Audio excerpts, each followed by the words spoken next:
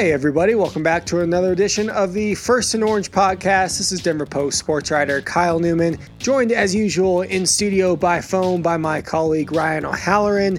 And on NFL Cutdown Day, we're going to be talking all aspects of the Broncos 53-man roster, including biggest surprises, to make the roster, to not make the roster, what stood out about the position makeup and numbers there, whether the Broncos will be active on the wire on Sunday, and impressions of the offense after 18 practices and gearing up for the season opener against Tennessee. So we'll start off with the first subject, Ryan, and of course you've been white on rice on this all day on Twitter on denverpost.com/Broncos.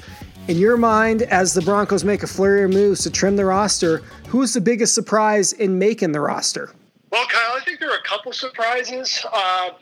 Calvin Anderson, at the beginning of camp, you say, okay, he didn't play a lot last year, even though he was on the roster. Jake Rodgers played a little bit more.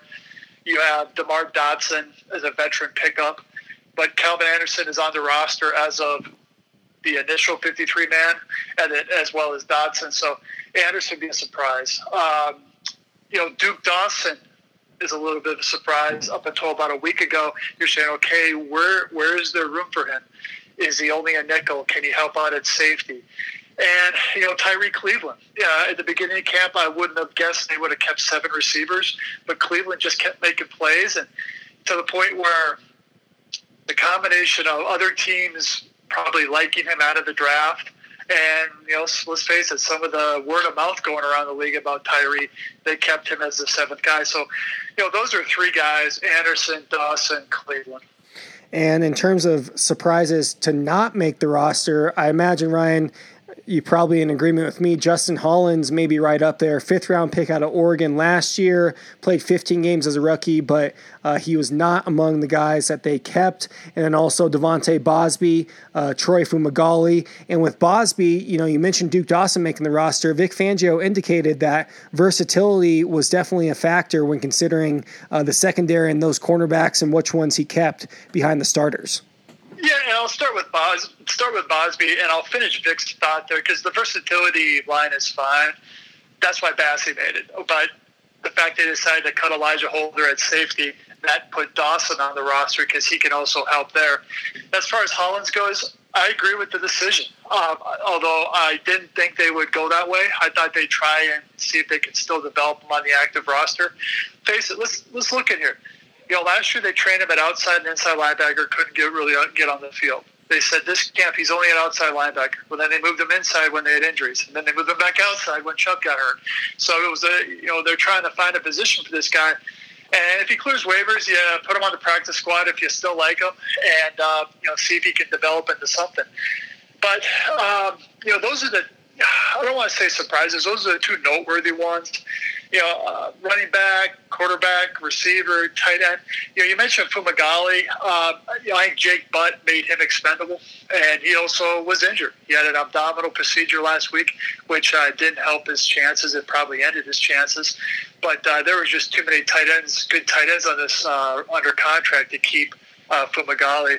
I'd be interested to see if somebody adds him. I mean, it's not a given there's going to be a lot of waiver moves, but those are a couple names that stood out.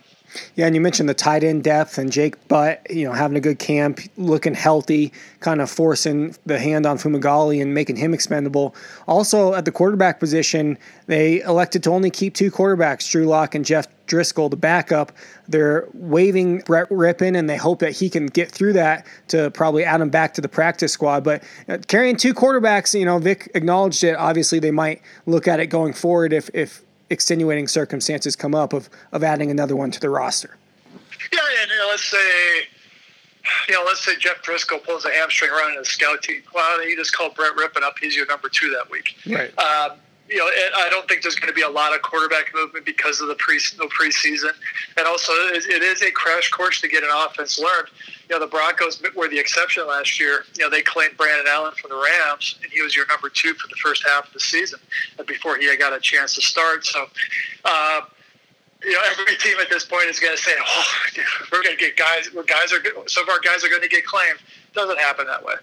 Very few times do you see more than 1 or 2 guys that you cut get claimed by another team. Again, folks, First and Orange podcast, Kyle Newman, Ryan O'Halloran on NFL Cutdown Day, analyzing the Broncos' 53-man roster heading into the regular season. And in terms of position makeup, Vic had an interesting note, I thought, when we talked to him a few minutes ago via Zoom, saying, hey, the decision was, let's not be bound in by traditional numbers of positional groups and X amount of wideouts or whatnot. Let's keep the best football players we have. And you see that in the wideout grouping for sure. 7 wideouts. And of course, that includes return man Deontay Spencer and then Tyree Cleveland, who we mentioned had a really good camp, and Broncos probably didn't want to pass him through waivers. Yeah, and ultimately, what the roster math is, they subbed out 1 safety for 1 receiver. It's 26 on offense, 24 on defense, 3 specialists. So that's how they got around that. A lot of times when a team keeps an extra guy in a position, it's you keep 1 less lineman or you keep 1 fewer tight end.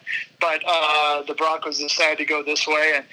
And one thing Vic pointed out about the 3 safeties is with Jackson, Simmons, and Marshall, they're only safeties. Remember last year at the beginning of the year, they tried to play Kareem as their nickel in some instances where then you had to bring another safety onto the field. That's not the case this year because Bryce Callahan's healthy, can play inside against the slot receiver. So, Holder will go to the practice squad, I imagine, if he clears waivers on Sunday morning. But that's how they sort of made that math work. And on Sunday, waiver wire sure to be active across the league as teams claiming the discards from other teams. But GM John Elway today said, don't expect the Broncos to be very active on the waiver wire. Does that surprise you, Ryan? No, because I hate saying that I'm not surprised, but I think that's going to be more par for the course of the entire league. There may be an outlier that claims like 4 or 5 guys, but I think the lack of preseason game tape on these younger players, teams are going to say, hey, let's just keep our own. And that includes the 16-man practice squad. Once you get into the season, you'll probably see a little bit more roster movement. But if I'm the Broncos, it all depends on what position they feel is a need. And here's the thing. By making the trade for Austin Salotro on Friday, okay, that means there's no waiver claim at inside linebacker. They took care of that versus a trade. So, and I think that was probably one of the positions they would have looked at. So they were proactive there. Receiver, on offense, receiver obviously okay. Lineman, it's not worth really claiming a guy because if he was any good, he'd be on a roster. But we'll see. I think the major storyline on Sunday is what is the makeup of that 16-man practice squad? How many guys are from the Broncos? So as the Broncos look to set that practice squad this weekend, and before we jump into our final segment, looking at the offense and where they are heading into the regular season, Ryan, what do you think about the waiving of Todd Davis, the leading tackler on the team 3 of the last 4 years? Obviously, he had that calf injury that slowed him up in this camp, and he had the calf injury last year, but then came back and played the final 14 games. So Broncos moving on from Todd Davis, and obviously that's a vote of confidence in Alexander Johnson and Josie Jewell.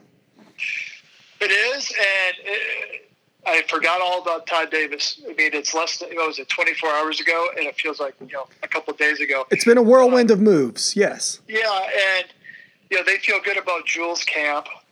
They feel good that once Barron gets up to speed, he can be their cover linebacker in the nickel. And when they acquired the linebacker from Cincinnati, Salotro, who knows if that's right? Whatever. He's a special team guy who can also start on defense. So that made Todd expendable. And let's face it, you create $4.5 million of cap space that you can roll over the next year when you think the cap may be flat because of coronavirus and the revenue's going down. That's some nice money to be able to roll over. But with Todd's thing going into last year of his deal, he's a free agent because he's a veteran. He can sign with any team. My guess is that teams will want to kick the tires on him after week 1. when his full salary would not be guaranteed. Again, folks, First and Orange podcast, Ryan O'Halloran, Kyle Newman. We'll close this segment talking a little about the offense. And John Elway, a little interesting insight today into Drew Lock's past month in camp. And he said it was a little inconsistent, but that's what we expected. Now, can the Broncos' inconsistent offense here through the preseason find its gear here in week 1 against Tennessee? I guess that's the big question everyone's asking. Yeah, and I get where John's coming from, because he said at the outset of camp, too, he's basically trying to, limit expectations, saying, hey, if this is a young offense, it's going to take time. They're learning a new playbook, all valid points. But one area where they shouldn't have any issues with the learning in the young offense is being able to run it. And I think they're going to be able to lean on Gordon and Lindsey heavily. Up front, they like the way they run block in these thud drills during camp. So if they can run it effectively, that sets up the play action. That sets up your shots downfield to Sutton and Judy. So I think that's their recipe. And really, on defense, this defense they got to finish games. They didn't do it last year, and they dug themselves a hole. So if they can create a turnover, which they really didn't do a lot last year, give this offense a short field, get a lead, then you can lean on your pass rushers. You can lean on your corners. And that's going to have to be the recipe early in the season until this offense finds a little bit more of a comfort level. Folks, keep it tuned to denverpost.com/Broncos as we go through here this next week, leading into the opener on Monday Night Football against the Titans. This has been Kyle Newman alongside Ryan O'Halloran. Appreciate you listening in to the First and Orange podcast. Until next time, folks, take it easy.